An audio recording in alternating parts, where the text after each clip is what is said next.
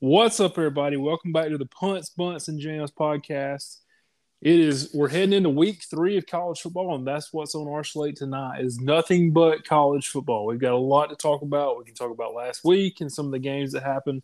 We can talk about the game that was last week, but we're going to jump in and preview week 3 as well and just have a good time with it. And when I say we, I mean myself and also my co-host, Cody Kirk. So what's up, Cody? Clay Dodd. What's up, man? So we were completely right on that big game last week, huh? Oh, we nailed the score. I talked so much trash about Texas and just – I mean, honestly, people might get mad at me, but I feel like we got away with a win. I don't feel like we deserved that win as much. That last drive was great. Yeah, the last quarter was interesting. If Alabama does that the whole game, it could have been a blowout. I just don't understand. We'll get into it later, and we'll dive deep into it before the Monroe game. But as you know, if you've listened to us, we're going to predominantly talk about Alabama because we both went there, and that's our team. That's just what we do. But we spread the love, and we'll talk about how good of a game Texas played and everything, and how shocked we were that Quinn Ewers was that good. So, we'll get into that later. But other than that game, I guess the biggest team I was impressed with was Kentucky. I don't know how you couldn't be. Yeah, Kentucky went down, and I mean, it had a pick six, almost had 2. And I mean but those pick sixes were not, or the one they actually scored on. In my opinion, yes, it was a close game. Yes, that mattered, obviously, but they played an all-around great football game. It's not like one defensive touchdown is the only thing that went well for them. Like, they played a good football game. So I felt like they were really impressive in the swamp against a team that is tough to stop and a team that was coming off a high of beating a top 10 team week 1. We talked on the podcast that it's going to be hard for them coming off that win. It is, and I took Kentucky in my pick them at work, but we do ours confidence based, and that was my number 1. I was the least confident about that, but I was hoping Kentucky get it done. They did get it done, and they move on. But I mean, Kentucky, like I said, I feel like Kentucky all around has got a solid team. They're not going to. I don't think they're going to come out and just stat it up and do the crazy things. They'll ugly it up, and they're going to be in every game, maybe other than the Georgia game. I feel like they're going to be competitive against Georgia. I mean, I feel like it's one of those teams where they're going to be really good at finding your weakness. They're going to play 60 minutes of football. So here's kind of my take on that. It's kind of like it's kind of like Alabama and Tennessee. I'm going to pick Alabama until Tennessee proves me wrong. I'm probably going to pick Georgia until Kentucky proves me wrong in that rivalry, if you call it that. That's fair. I mean, heck, I would love to go against Kentucky. Regardless, I know it's weird. Like, you wouldn't have to have if Alabama, there's a lot of improving to do. But if Alabama does want to make it to Georgia, it would be nice to have the fan advantage for once in that game instead of going to Georgia where it's 70-30. Yeah. Basically what I'm getting at as far as a selfish fan standpoint. Sure. So speaking of teams and upsets, one team you don't ever want to pay to come to your house is App State. Never want to pay them. We literally talked about it. Yeah, you just don't want to do it. They made their money. Had some trouble heading back home. They had a flat on the plane, couldn't even take off from College Station. But eventually they made it back early Sunday morning to celebrate, and you can imagine the party that was going on in Boone, North Carolina, all night Saturday night. Yeah, it was it was like they won the war. I mean, I don't know if you saw the videos floating around, but there were people like jumping on other people's cars, and the people driving just didn't seem to. I guess if you beat a overrated, that's what you do. That's what you do. Jimbo's in trouble too. I mean, this week they had, we'll get into week 3 more, but I guess they're at home, right, against Miami. I mean, they're at home, but historically, Texas A&M usually have their biggest wins since in the SEC on the road. It's kind of strange. Like even last year with Alabama, most of their big wins are always on the road. It's a very strange dichotomy they have over there in Aggieland. Not that they're normal, because all those videos of Yale practice are some of the most cringe-worthy moments I've ever watched. I am a long-time hater on any school that has cheerleaders that are not female. I'm sorry, but it's weird to me. I don't care what your tradition is. I don't care how long it's been. This is 2022. It's an equal playing field. Do something better. And, it'd be one thing if they were like actually clever, but these guys are just the most cringe people of all time. Like, I can't even finish watching those videos because I'm like, I don't know what they're going to say. I don't want to know what they're going to say. I'm just going to move on and be happy.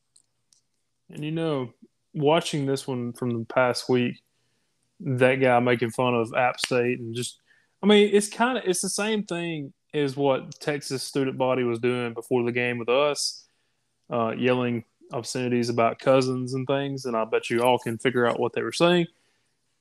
How many times we got to go there? I mean, they haven't figured out that, it's not even funny anymore. Yeah, it's not even funny. It's not like, it's not like it's 1902 anymore. My thing is, we've always said it. We said it when Matt Mitchell was on. Not many people from the South move north, and a lot of people from the North move to Alabama. And Austin is a little different than most. I guess now they're SEC. Austin's a little different than most SEC places, but College Station isn't that much different than Tuscaloosa. I'll be honest with you. Well, I was really hoping and really praying that we did not lose to a liberal arts school. I just can't. I don't know if I could live myself if we did that. So glad we got through that one. Glad we got the win. It took us, 58 minutes and 45 seconds to wake up. But then when we did, we put together a drive. Bryce, you may have watched it different than I did. Really, until that last drive, he was just off. He just didn't seem like he was all there. He's throwing passes in places we didn't even have receivers. I really, honestly, I put it on the whole team. That was just a poor effort all around. It's pitiful. The line didn't block. The running backs didn't pass block. The receivers dropped at least 4. Bryce was not all there, but at least he did show up in the end. And I will give him credit on that safety, or what they wanted to be a safety. He heads up play of getting that ball away. Yeah, heads up play. But he just the penalties have got to stop. We also have been very fortunate in the last few years, in the last probably, I say a few years, probably the last 8 years, of always having a wide receiver that we knew could break away. We at least have one guy that could break away from a DB and get open. In most years, we have 2 or 3. And right now, I just don't know if we got one. Not right now. I hope the next week we have. I hope this Saturday we find one. But right now, we just don't have that. Well, and I think he's going to be back for Arkansas, and that's Harrell from Louisville. Yeah. That transfer. I don't think Saban's going to play him against Monroe, and I don't think he's going to play him against Vanderbilt. And also, JoJo's not playing right now. So yeah, JoJo's not playing. And honestly, JoJo hadn't impressed me since he's been on campus, but he does have a little more, knowledge of the offense, and maybe this was going to be his breakout year. But at this point, I would just take the receivers that are on the field to catch the ball. Yeah, just be possession receivers and catch the ball and fall forward. Move the chains, and also can you please get away from the pistol on 4th and inches? Yeah, Is that like a big? Is I that don't like a big understand why thing? we have every 5-star offensive lineman that has ever played football is on our team right now. Every one of them. They're 40 years old, all the way down to whatever. We've got them right, and we can't get in out there. We don't have to have any skill position players out there. Just send offensive linemen, put them at fullback, and just run the freaking football. I mean, just it's 4th and an inch. Line up. Well, I would say that put Will Anderson out there at fullback, but he'd line up offside. So, well, that's what I'm saying. Put 7 offensive linemen out there on the line, and put another one in the backfield, 2 if you want to, and let Bryce hand it off to, Jahmyr Gibbs or any of them, anybody. yeah. I don't care who it is. Put Will Anderson running the ball. I don't care. Just line up, run down their throat. One thing I was about on 4th and inches, you have your 3rd string running back in Roydell Williams instead of Jahmyr Gibbs. I'm like, where's the best running back on the team at? Oh, he's over there, Waterboy. Like, what are we doing here? And there were so many calls offensively that were just absolutely inexcusable. We would just abandon the run for 7 plays in a row, and it's hard to pass when they literally know that's all we're going to do. We had the one run in the second quarter that was huge, obviously, but other than that, I think it was like 22 carries for 75 yards, something like that. So it was not a good day as far as efficiency. And if you take out Bryce Young's yards rushing, then, I mean, the good runs between 3 to 5 yards were few and far between. Pitiful all around. But anyways, so moving on, Nebraska. Nebraska had a little thing happening this weekend. They let the Fighting Clay Heltons come up there and beat them. They paid them quite a bit of money as well. And Nebraska ends up losing their head coach the next morning. So Sunday morning, Scott Frost is gone. Scott Frost is so bad that they didn't want to keep him until October 1st to save $8 million. They lost Frost, and they're hoping that turns into a good harvest, I guess you could say, of corn. So yeah. I would say that's a good one. I was going to say they're going to see if it comes out and see what happens. Here's the problem with Nebraska. It's not the same Nebraska you had. There's so many problems with Nebraska. Well, but when everybody ran the triple option, you can, and I firmly believe that you can win a lot of games with the triple option with less athletes. A lot of high school teams use the triple option to equal the playing field, right? You may not have the best athletes. You better not have the best offensive lineman, the best tight end, the best even running back. But if you run the triple option, you can gain yards. It's just a slow go. So that's how Nebraska did it for so many years. And then by winning, you pulled in some of those higher ranked players like Scott Frost, like Turner Gill, different players who were highly rated, but seeing the winning side of it. And so you could build off of that. Well, then when they got away from it, you can't recruit to Nebraska. There's no high school football. The state of Kansas is the closest one to you with junior college players. So you have to dip where you can there. They don't seem to be doing that. Oklahoma and Texas and Baylor and all those schools. It's not what they need. And honestly, the money's the only reason they're there now, the only reason they made the move. But the Big Ten did not fit Nebraska on it and will not fit Nebraska, but they're never going to go away from it. The Big Ten would have to make them leave because the money is too good. But they can't compete there. The money is too good. The prestige of the Big Ten is too good. I don't even think the SEC would take Nebraska. And if you told me that 15 years ago, I thought you were crazy. Yeah, I don't think that anybody would the Big 12 would absolutely take Nebraska back, but they're not going to leave because the Big 12 don't have any money. Yeah, I mean, the best thing you've got going now in the Big 12 is Baylor and possibly UCF as far as the money goes. I mean, UCF has the biggest undergrad in the country, so you've got to think they've got a lot of money. Tennessee and Penn State was a really good ball game. I don't know if you got to watch it. It did finish in overtime. Tennessee gets the win, brings it back. That series, the last 2 years, the away team has come in and been down by 10 and then immediately wake up and take over. Yeah. So the away team again takes the win. Yep. I really like their defensive line and offensive line. I think they do a great job of controlling the line of scrimmage. But honestly, it just comes down to Hooker made just a couple more plays, and Heupel has got that thing moving in the right direction. And they've got a big game, I believe, next week with Florida, if I'm not mistaken. Yeah. Should be a lot of fun to watch, too. I think that those two teams have got really good quarterbacks in it, and that's going to be a good game to watch. Now, this week, Tennessee plays our good buddy Joe Moorhead's Akron Zips, and they are – if Hawaii didn't exist, Akron would probably be the worst team in FBS right now. That's saying a lot. That's saying quite a bit. And now, will you please say the team that Florida State beat for me? I just want to hear you say that word again.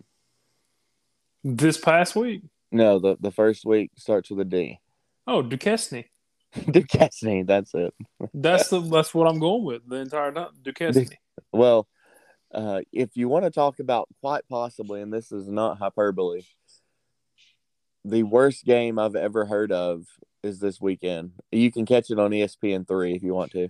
It's Duquesne, or Duquesne, actually, is what it's called, against Hawaii, if you want to watch the absolute biggest pillow fight in the history of college football. It's going to be bad. It's just going to be really, really bad. Moving back one game last week, what about that Baylor and BYU game? I didn't stay up and watch it, but I did see the box score, and I did see the final score, of course. Seemed like it was a really good game. Oh, yeah. BYU, we've said it many times, great, one of the best settings in all of college football. But they have one of the better home field advantages. It is so fun to watch a football game there. The mountains, their student section is one of the best too. I mean, that Mountain Dew really gets them hyped up. I mean, the student section and really the entire stadium is predominantly women. It's each player's got 10 or 12 wives, so it just, they bring the whole family. It's just one big family section. It's easy to root for daddy. Sorry. Oh, God. Sorry, I had to go there. Moving on. Anyways. Moving on. So South Carolina heads to Arkansas, and Arkansas takes care of business. Higher scoring than I believe that I thought that game was going to be. Yeah, I definitely thought Arkansas was – I mean, I definitely thought Shane Beamer and South Carolina were going to put up a better effort defensively than that. And maybe we've just been buying into the Shane Beamer hype a little too much because they're about to drop another game. If you don't know who they're playing the number one team in the country. So they're playing the Georgia Bulldogs. Yeah, that should be a beatdown right there. But Spencer Rattler did throw for like 376 against Arkansas. It was crazy. A lot of scoring in that game. Hope you had the over there, pal. That's right. And then we had an upset up in north of the Mason-Dixon line. Mm-hmm. Wisconsin. Oh, okay. We'll go with Wisconsin first, and then we'll go Notre Dame. Wisconsin gets outrushed at home by none other than Washington State. Football power, Washington State. How many times in the history of – any time in the history of football would you think that Washington State outrushed Wisconsin? Never. Not one time, sir. That's the answer. Not one single time. Except that day. Except for this past Saturday. Crazy. No, actually, I know this is crazy to think. That's honestly more shocking than Marshall beating Notre Dame. Mm-hmm.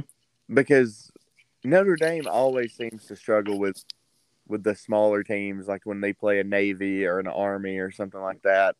I feel like, Notre Dame's always trying to come back at the end. But I mean, when I saw that score, I was just as shocked at that, if not more, than the Marshall score. Yeah, totally agree. The Marshall scored. Now, this is something we're so bad we could have got him on here, but Oh, Coach Huff, dadgummit, man. yeah, just our God. schedules didn't line up. Coach Huff even committed to be on the PB&J, but just couldn't Mm-hmm. get our schedules to work out. And he takes a team in Marshall and goes up to South Bend and shocks the number 8 team in the country. And I think that's crazy that Coach Freeman is now the only coach in Notre Dame's history to go 0-3 in his first 3 games. You just hate to see it. I mean, hate to see it. I cried and cried. No, I didn't cry. I was chanting "Roll Hard" the whole time. I mean, Yeah. I love Coach Huff. He's just got a great spirit about him. He's obviously in the Saban coaching tree, and like Clay was saying, we were so close to having him on the podcast. We got his SID, and I talked with him for a while, and it just never worked out. And actually, that SID is now at Tulane, so you never know. Maybe we'll have somebody from Tulane on their podcast one day. They also have Tulane also has the best baseball logo of all time. Their baseball merch is fire. It's pretty good. So good. Also, during this past Saturday, Oklahoma goes in at the half only up 7-3 against Kent State. Now I will give them this; they come out in the second half, took care of business, and won that thing 33-3. But Oklahoma, and you can't tell me they were looking ahead to Nebraska. There's no way. No, because Kent State's probably better than Nebraska by far. Yeah, no, I don't know what they're doing there. There's another team in West Georgia that's struggling pretty mightily right now. Struggling. And I mean, if you watch that game against San Jose State, which is not even a state, it's just a city. I don't know why they. But anyway, San Jose State, if they go for it on 4th down instead of punting, I don't know what happens. Yeah. For some reason, they just punted on 4th down, and I'm like, dude, what are you doing? You're going to give Auburn the game. And that's exactly what happened. Auburn got the ball, went down and scored, and they could have taken control of the game. I think it was like a 4th and 7, 4th and 8 on the plus side of the 50, I believe. And they just punted the game away. They played hard. They got some good linebackers, some really fast defensive ends that gave Auburn's offensive line some trouble. But I just didn't know what they were doing. There was a lot of decisions in the coaching realm that I didn't understand this past Saturday. Maybe they were worried that the check wouldn't clear if they went for it on 4th down. I don't know. That was a good $1.4 million check they got. Right. You want to make sure that hits the bank. You really, really do. So what else about week 2 that jumped off to you? Was it Louisville going down and beating UCF on Friday night? Because that kind of shocked me. That was definitely one of the Gus Malzahn games of old. You started out doing really well. They came out firing, and then kind of like the Mississippi State game last year, they just that was Harsin, wasn't it? God, all those Auburn coaches are the same to me. They have big wins and then they have huge losses. But Malzahn would do the same thing. He would beat Texas A&M and then he would lose to Mississippi State, or he would lose to LSU and then beat Alabama and Georgia. And I thought Malzahn was going to do an incredible job at UCF this year. But after the way Louisville looked at first, I mean, me and you talked about it. Louisville was one of my most disappointing teams, or one of yours too. And then to go out there and beat UCF was just a shock to me, honestly. Oh, yeah, by far. So it was a good week of football. Week 3 does have some pretty good games, and we'll get into those now. We'll go ahead and move over, and we'll go ahead and stay on Louisville. They play again on Friday night. This time they host Florida State. So being at home against Florida State, you can go for a ticket as low as $27 right now. If you're in the Louisville, Kentucky area, you can do that. We have a lot of Louisville listeners that I'm sure will take tons of Louisville listeners.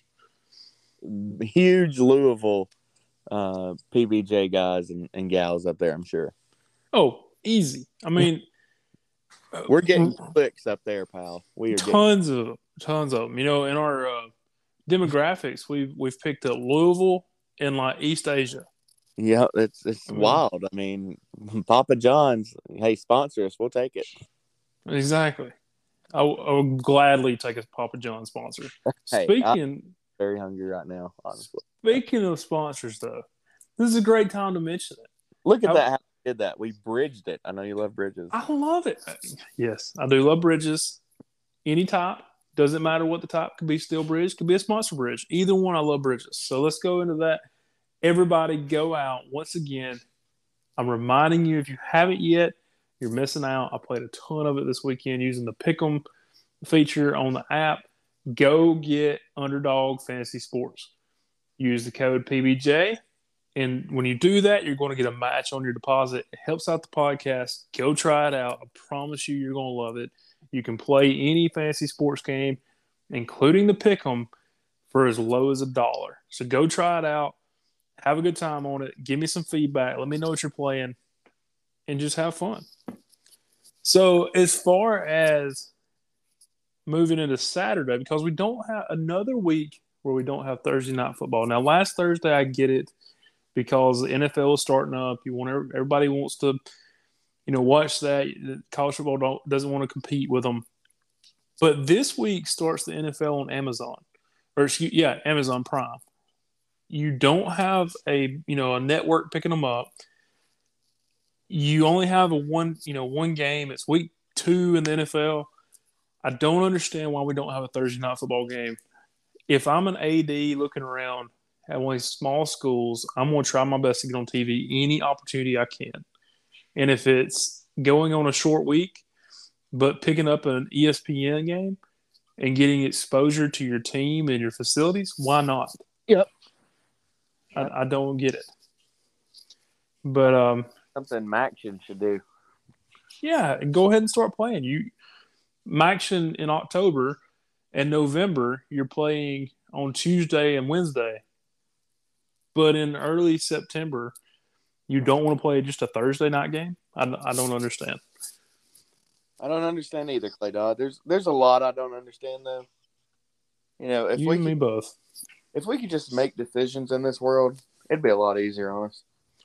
Like we talked about before the podcast, just keep the trains moving. That's all I need. That's all I'm worried about this week. Yeah. Just keep things in the world moving. No strikes, please. I mean, just go to your job. How will PB and J be delivered if we don't have rail cars moving down rails? People are asking. I don't know. I need this answered and quickly because I can't take another shortage, man. We've had shortages of everything we've had shortages on things I didn't know was short. Yeah, I didn't know that it. I would just be like, "Hey, where's those Pre-Sun fruit punches? My kids need those." They're like, "Oh, we hadn't had those in 4 weeks." I was like, "Well, that stinks because we need about 5 boxes right now." Yeah. Well, can only get 2 boxes. I'm like, what is this? Are we 1920s? Like we're wrapping juice boxes now? Yeah, I mean, the past 6 months we ran into a time where we had a shortage on baby formula. Of all things in this world, how do you have a shortage of baby formula? Kind of need that, pal.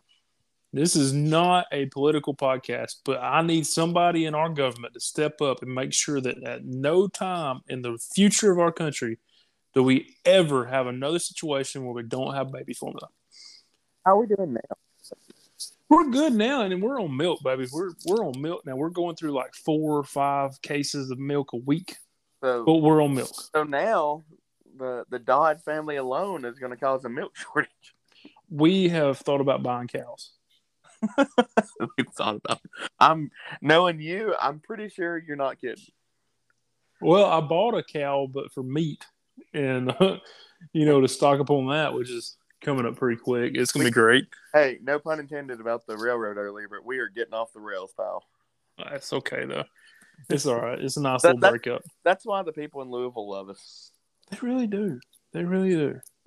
You know what's next to Louisville? Pretty close is Youngstown, Ohio.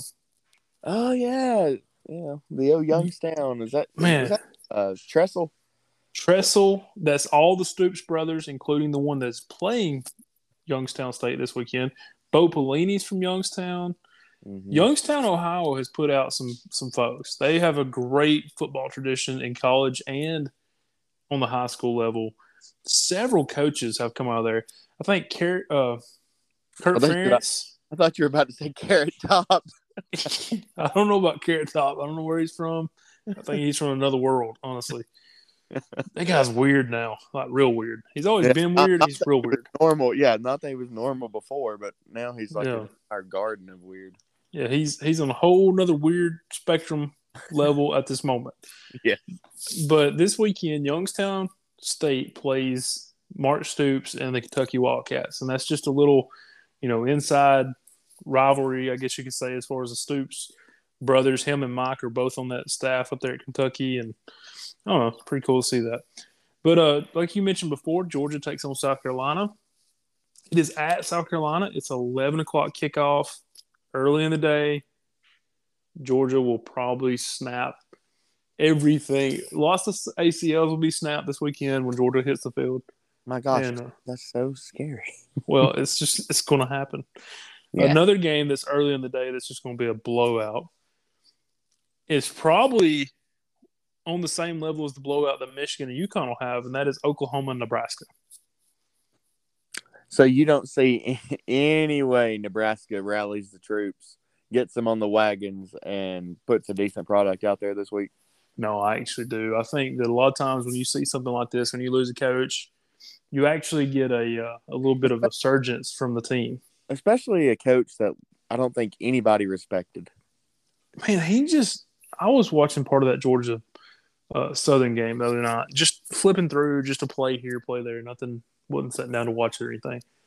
But just flipping through because I like to bounce back and forth between games. And, man, they just showed him on the sideline. He just was not having fun. Like, you could just tell he would rather be anywhere but there. I think he knew. He did. He had to have known. And he's probably known for the last year or so. And that's – if you're in a job for that long and you know that any time around the corner it could go badly, well, then you're not going to be focused. You can't win like that. You have to be completely focused on what you're doing. And it's just human that you wouldn't be if you feel like any screw up, you're going to get fired. As Kevin Malone says, it's human natural. It's human natural. So this week, you've got a few human natural. I like it. I love that. What jumps off the page to you, man? We've got a few different games that, it's not a great week of football, but it could be Oregon and BYU could be a good game. Ole Miss goes to Georgia Tech. Of course, you got Penn State at Auburn. There's several things. I say that it's not a great week, and then I start looking at the schedule, and I'm like, well, actually, it's pretty good. Yeah, I was thinking, obviously, that Penn State-Auburn game's probably the most interesting one. That or the Miami A&M game are the most interesting games on the schedule, really just because it's kind of put up or shut up for Texas A&M. Like, if you win the Miami game, I think everybody's fine, and they're like, okay, we lost to App State. Now we just beat Miami. About to go into SEC play on a high. Now we're fine. Everybody gets in the playoff era, everybody gets a pass. So, I'm not saying that A&M is going to make the playoffs with a loss with App State, but I'm saying their goals are still in front of them. This game doesn't have anything to do with the SEC, but it would be a huge confidence booster going into SEC play. And the Auburn game, to me, it's all about quarterback play for Auburn, all about offensive line play for Auburn, because that Penn State defense will get after you. And those corners will have at least 2 interceptions Saturday. And that's where I think the game is going to be determined in that secondary for Penn State. Hey, so just a letdown game for you. Mm-hmm. And you can get a ticket for $3 is UTSA at Texas. I'm telling you right now. I'm not saying UTSA is going to win this game. I'm just telling you that if there's ever been a letdown week, things are happening. It's going to be this week. UTSA is not a bad football team. They're not, and they're gonna go against Card, and we saw Alabama just lit him up. I mean, he was basically in a wheelchair by the time that fourth quarter ended. Yeah, so he's going to be super sore, super, 5-6 shots at cortisone at least. There were 105,000 people there Saturday. It wouldn't shock me if there's 80,000 people there this Saturday. Oh, I'm right there with you. This one jumps off the page. I know I keep spitting these out as far as like weird random numbers as far as the ticket price. Missouri State at Arkansas, lowest ticket is $79. Now you may be asking yourself, why would that be? Cody, why would that be? Why would that be? I know why it be. I saw it earlier today. I can give you a little hint. There may be a neck brace that's needed after the game. That's right. Bobby Petrino. Right. I knew that. I saw that today. Yeah, he makes his triumphant return. Oh, Bobby Petrinos is up there. Oh, Petrie is up there at Missouri State coming back to Arkansas. That's gonna be a little. I mean, $79 a ticket. Obviously, there's some folks there that want to see it. There's some folks there that want to see him leaving a neck brace. I wonder if he'd be bringing any Clay. Sorry, any volleyball players to the game. But we've already talked about the Mormon faith here on this podcast. Sorry, I had to. If you wanted to go to Villanova and Army, you can for nope, that's not the game. Southern Illinois at Northwestern. That's the game. That's $2 a ticket. I think I could afford that one. Ole Miss going to Georgia Tech. What do you think about that game? As far as ticket price? Ticket price, let's see right now, $39. How much? $39. You can go get a combo at the varsity and then literally walk 150 yards to go to the game. All for about $43 total. Hey, I've made that walk from the varsity to Bobby Dodd, and Bobby Dodd's a fun little stadium, man. Anything named Dodd is awesome. I didn't even think about that, but you're correct, sir. Do you get residuals from that or no? Not yet. I wish. That'd be cool. No, I don't get anything. They don't even recognize me over there. Because they're engineers. You're an engineer. Like, yeah, they're way smarter than I am. I can tell you that. I mean, you are on a podcast named after a sandwich, so they're the dumb ones. That's true. That's true. That's their problem. Yeah, I mean, how good are PB&J sandwiches? Have we talked about that on this podcast? Well, my son has eaten at least 7 in the last 7 days, so it must be pretty good around my house. I mean, I like a good PB&J with the coldest glass of 2% milk ever is just perfect. So what jelly though? Because that's a big deal. To me, it's more about the peanut butter. Well, I agree. I'm just saying you got to have strawberry jelly, in my opinion. Actually, strawberry jam is what I go. I really mess it up. I mean, I guess I'm just you use grape, and I use grape. Yeah. Oh man. I mean, I like most everything. You don't get to look like the way I do without liking just about everything that you can possibly eat. Dude, some Smucker's strawberry jam. What'd you call it? Right. With do you get the Reese's peanut butter or you go something else? There was a time where I got the Peter Pan. It was like roasted honey. Ooh. Have you ever had that? I have. And that stuff is pretty nice. That's good stuff. Mm-hmm. Now I'm wanting to go get some from Walmart, but we probably have a shortage of it. So I'm sure they can't get in. Don't worry, they won't be able to get any if they've made some more. We won't be able to get it anywhere because we're just going to shut down all the freaking trains, and we're just going to go with it there. So yeah, means like what the heck, man? Just go to work. I mean, seriously, so bad. But anyways, Georgia Tech at home against Ole Miss. I mean, Ole Miss has struggled. Really, they looked good last week, but it's Central Arkansas, which they have played Central Arkansas every year for the last 28 years. And I would like to see how many dollars per point that Ole Miss pays Central Arkansas to come down there and get a whooped. It's got to be a lot. It has to be a lot. I think that was the only game that Coach O could win when he was at Ole Miss. Anyways, they go over to Georgia Tech. Georgia Tech's got some problems. We know that.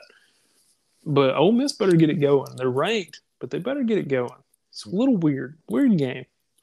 It's a weird game. They met in a bowl game a few years ago, and it was actually a really good game. I really, really like Georgia Tech's throwback uniforms. I know I'm getting kind of off topic here, but man, when they were like Russell Athletic, dude, oh my gosh, those things were fire. I love those classic, just got the big R right on the jersey. Love that stuff. Love those. Now, our buddy Jeff Collins, however, is on the hot seat. You think so? I think so. You may tell you who else is definitely on the hot seat? Who? It rhymes with Bill Round. Neil Brown. Yeah, I think you're right. I think it should be in your contract. If you lose to Kansas, you're fired. Man, Kansas. I mean, like I sent somebody the other day, they heard Texas lost, and it's like they woke up and was like, is that us? Was supposed to be us? And they came out and played like gangbusters against West Virginia. Mm-hmm.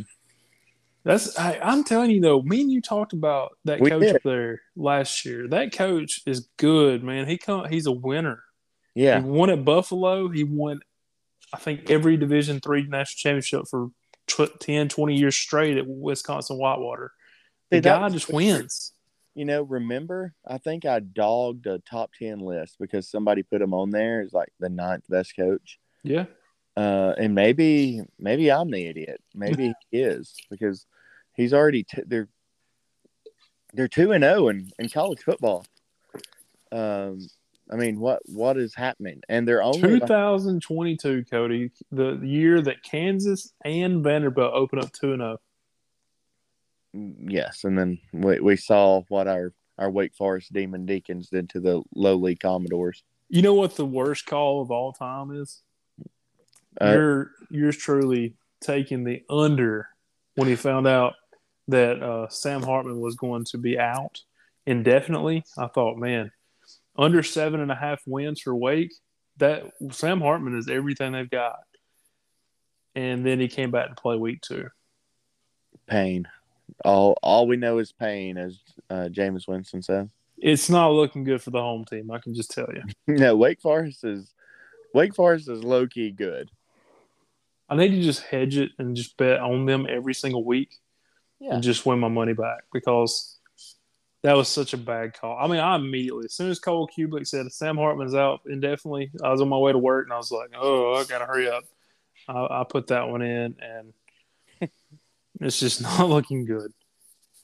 Not looking good at all. I got one for you.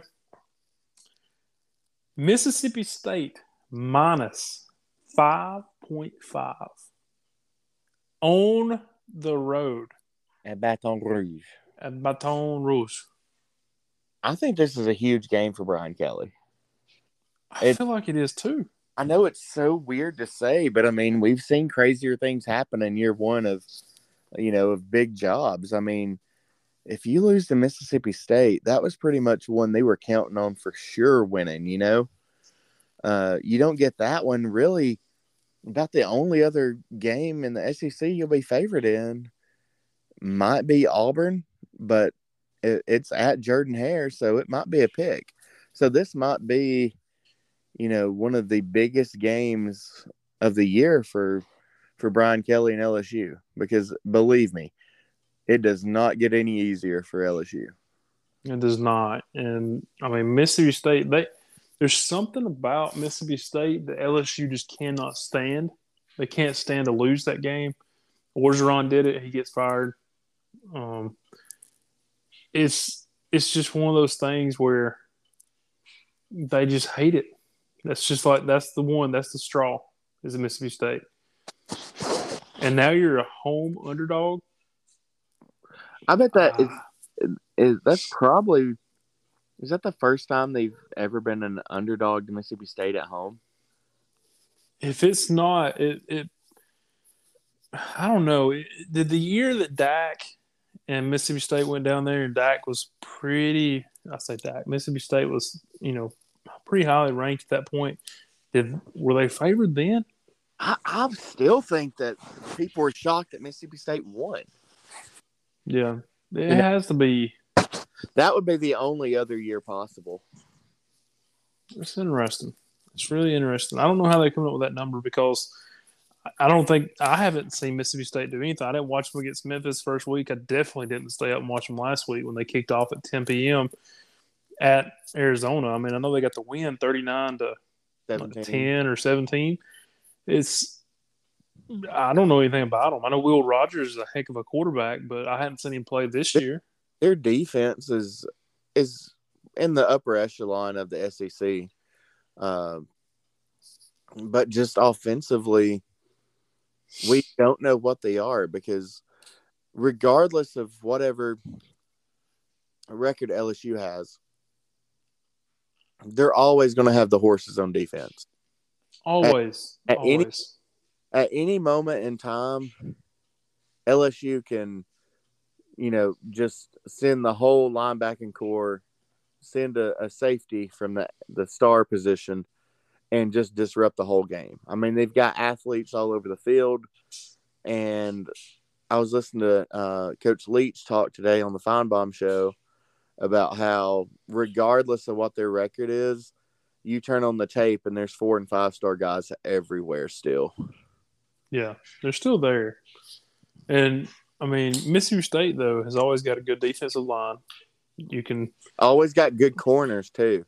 You can throw a rock in the state of Mississippi. You're going to hit a defensive lineman that could be a blue chip. Yep. That's the way it happens. It's kind of like Iowa and Wisconsin with offensive linemen. You're going to find them. Tight ends. Or tight ends. You're going to find them. And it's like Pennsylvania with quarterbacks. I mean, it's just crazy. Just nuts. But, all right, so what else jumps off to you about week 3? What else jumps off to me? We've covered almost all the really good games. Yeah, there may be some small games that jump off. Like I said, the UTSA thing to look at Texas. I really feel like that's going to be something that Miami at Texas A&M is a game we hadn't really talked about.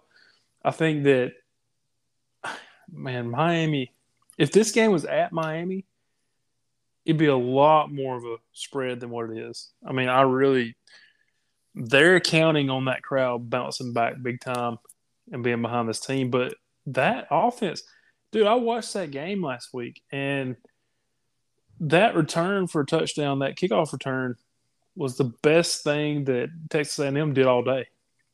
I mean, they couldn't do anything, and they didn't have the ball to do anything. Did we not say on this podcast, if it comes down to scoring with App State can put up some points? They can. It turned out to be a defensive struggle, but App State did just enough to get the win.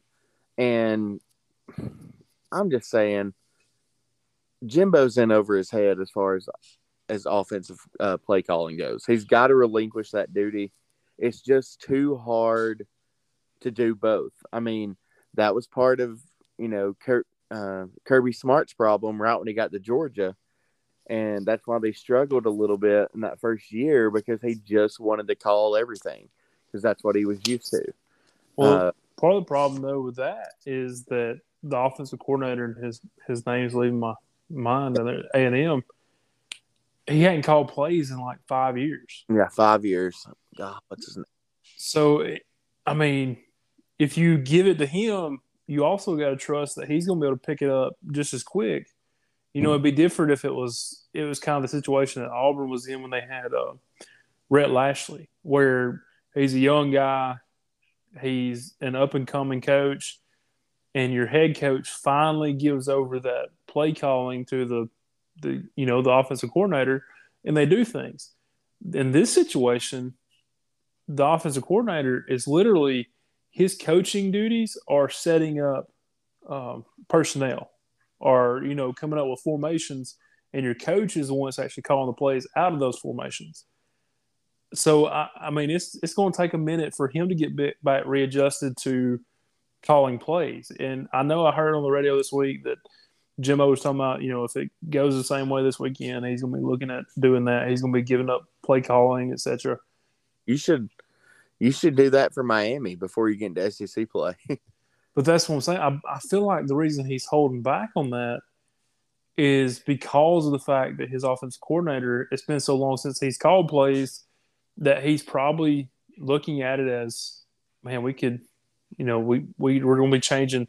If he gives over that play calling, it's not just calling a slant route versus a go. It is literally getting out of everything that you've coached to these players for the last few years, and you're going to change that in a matter of a few days. Everything that you've done and on your game planning and the way you approach a game in game with personnel changes and group subs and things like that, you're going to change every bit of that within about 3 practices.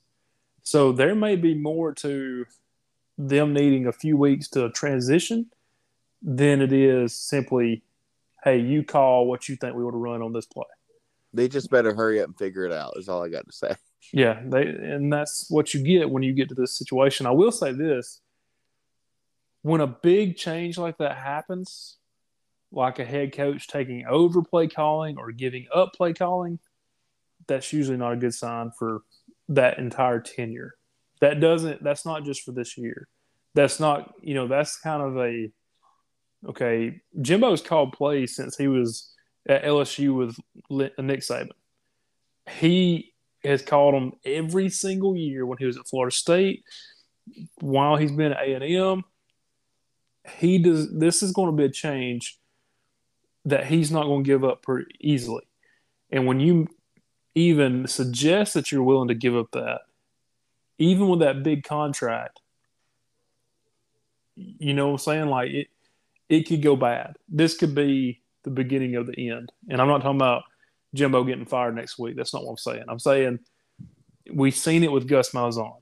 Yep, that's the same thing.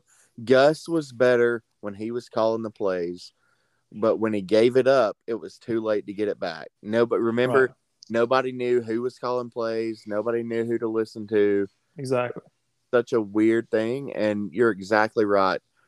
And it's different for Lane Kiffin because Lane literally, I don't think he cares about what the defense does. Mm-mm. He is just focusing on play calling, and where it gets confusing for a coach like Jimbo, I feel like he's very involved in everything. And I think Lane can do it because he only literally cares about what his offense is doing because he knows just enough about defenses, about like schematically what they're trying to do. So he avoids doing what they want him to do. But he is just so involved in everything, like special teams. Jimbo will lay into a kicker, Oh, yeah. I've never seen Lane get upset with anybody but the quarterback. Can you imagine taking over the play calling from Jimbo Fisher? Because I wouldn't. I would do it because I'd be a millionaire, but sure, but it would not be fun. Like every single play, he's going to second guess you. Yeah, I mean, it would be like being a defensive coordinator for Alabama, which is, that's another story. I don't think it's. I don't think Alabama's defense been bad this year. As a matter of fact, that they, other than the penalties, they saved Alabama's butt Saturday. Oh, I think when they came out from halftime, you could see that they had made changes.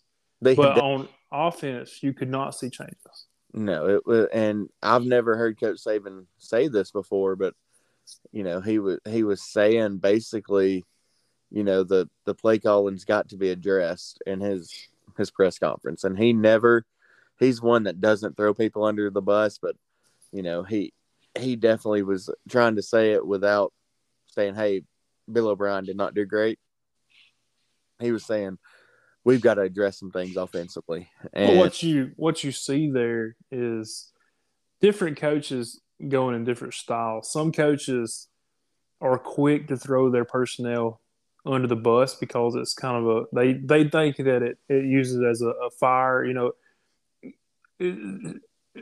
probably threatening somebody's job will light a fire under them. We can move forward from there. But then you get somebody like Saban who traditionally has not like really. You can tell he doesn't like firing coaches. He may force them out.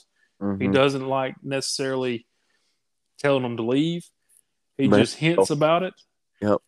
And when He'll you do it. get something like that, hey, we've got to do something about our play call. That speaks volumes. Yeah, Oh. that's not good. I've never really heard him say a coach's name before, but when he addresses basically the offensive coaching staff, we've got to do a better job. He's basically saying if we don't take deep shots down the field next week and we don't start running the ball when we're supposed to and how we're supposed to, somebody's head's going to be on the chopping block. So before we go, Cody, Mm-hmm. let's talk about this Nebraska job real quick. We mentioned it before that it's not the same Nebraska that you had in the 90s. They fired. Here's some crazy things to me. At Nebraska, you fired Frank Solich, who was 9-3 the year he got fired. He had a pretty decent coaching career at Nebraska.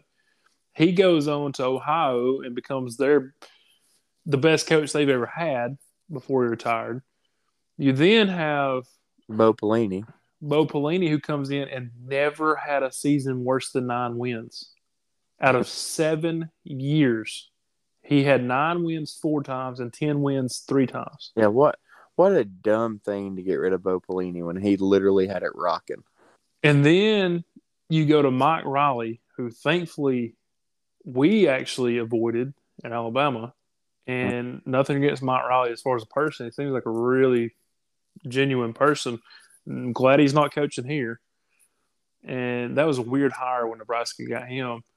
But then we turn around and they go with Scott Frost, who they, back to something about Big Ten schools and only being able to hire folks who went to school there.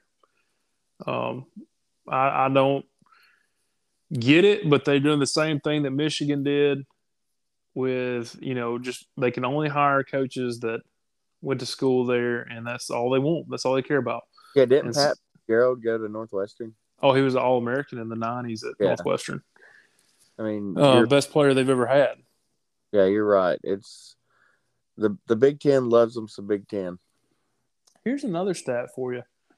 This is I believe the first time ever that Auburn has played a Big Ten school at home during the regular season. Wow, that's pretty big. That's just it's a weird stat. But anyways, back to Nebraska. Who do you think gets that job? Because I've seen some names thrown around, like the one we were just talking about. Bob, his name has been thrown around a lot. I think Dan Mullen would be great out there. Dan may be able to do it. The one that I don't get is Matt Campbell. Why would you ever leave Iowa State, which is already tough, but you've got it built, to go to another tough school that's hard to recruit to? You just beat Iowa for the first time in his career. And you're going to go to Nebraska where it's just as hard to recruit and lose everything that you built. No, I do think Matt Campbell leaves Iowa State this year, though. That's my prediction. I feel like he has to. I felt like he should have 2 years ago. And you know where a good landing spot for him would be? Where? What if Louisville gets rid of their coach? Well, that would make sense because Matt Campbell, coming from Toledo, is used to recruiting Ohio, and Louisville might as well be. They're as close to Ohio as what Auburn is to Georgia. They're right there on the line. They're able to recruit everything on both sides of that state line. Now, what's your opinion? I mean, I feel like you can do a lot more at Louisville. Oh man, Louisville has the backing. Like, okay, Oregon has a name brand in the sport. They have Nike, right? They've got all this money.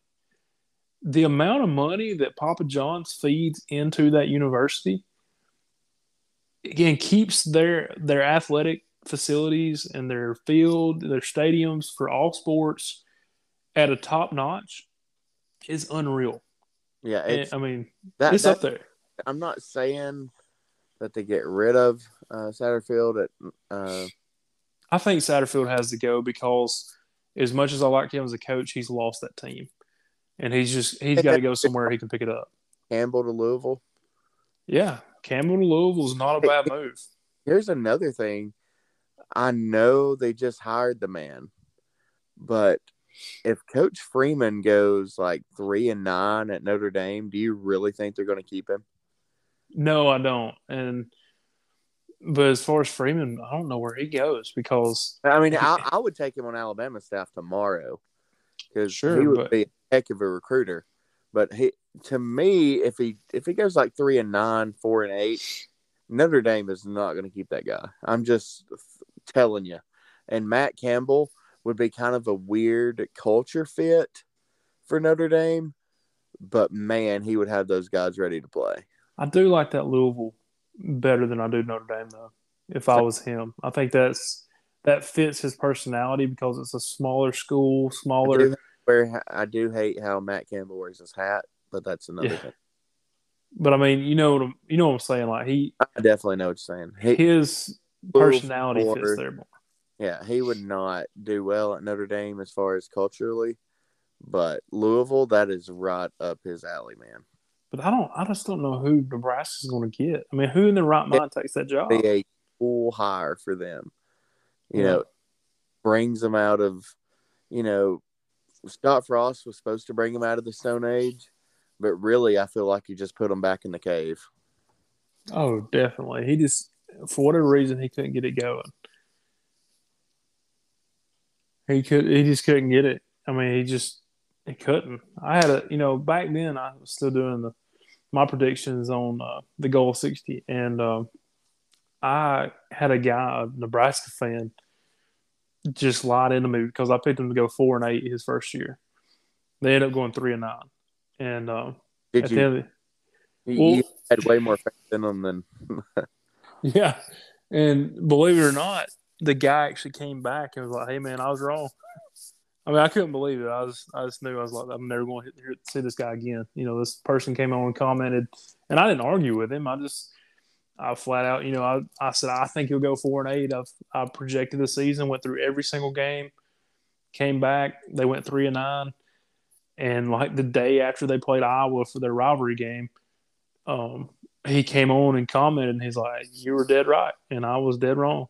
Yeah, it was. I just, I like talking about Nebraska, but we are not a Nebraska podcast, by the way. But no, it is fascinating who would take that job, and for some reason, Dan Mullen's name just keeps popping up because it's kind of like the Mississippi State with Dan Mullen. I think he would be a great 8-9 win coach there. Yeah, that's very possible. That's not a bad name for that job. Dan Mullen's also got a ton of recruiting ties in Florida and Mississippi now, which, if you get instead of going to a JUCO, if you get an offer from a Dan Mullen to Nebraska, you're going to go. Yeah. So, that just takes out the junior college route for a lot of those kids if he gets a head coaching job. Oh, absolutely. 100%. Do you have any rapid fire for me? I don't, buddy. I didn't have time. I'm telling you, it's been a crazy week. I apologize, but no apologies needed, pal. There's been many a times where I wasn't even able to join. So there you go. So we're gonna wrap it up, and you want to give a program an update? Yeah. So the next 2 weeks, we're gonna skip. Probably do this every 2 weeks for a little while, just to kind of. It's the middle of the season now. We're getting into that, then the grind, and then as we get closer to the end of the season, we'll get back to every week. But we're going to skip 2 weeks here. We'll be back, and we'll break down week 3 and 4, and then we'll project week 5 and 6 the next time that you guys hear us. And we'll also that'll be playoff baseball time. So we'll do our playoff thoughts. I know. Clay Dodd might not care about it, but the President's Cup in golf is coming up, and I'm really excited about that. I can talk some live golf and see where that's going. You're starting to see some things with live golf. I saw I can't remember where he's from, but some college kid was skipping his senior year to go play live golf. I saw that today. You're starting to see some of this. They're dipping. Yeah, they're starting to get like international superstars. Like they got the guy from India, I believe, and he's like one of their most famous athletes right now, and they got him to join. They're they just got somebody from Mexico, I believe, that is just supposed to be one of the bigger stars in the game that was going to make a run in the PGA Tour. So that's kind of how they're taking it. And right now, they're still in the business model of we don't care about making money. We just want to hurt the PGA Tour. I'll So tell you, I'll mess with money, but there's something I won't mess with though. yeah, I'll mess with all the money in the world, but I will not mess with a horse.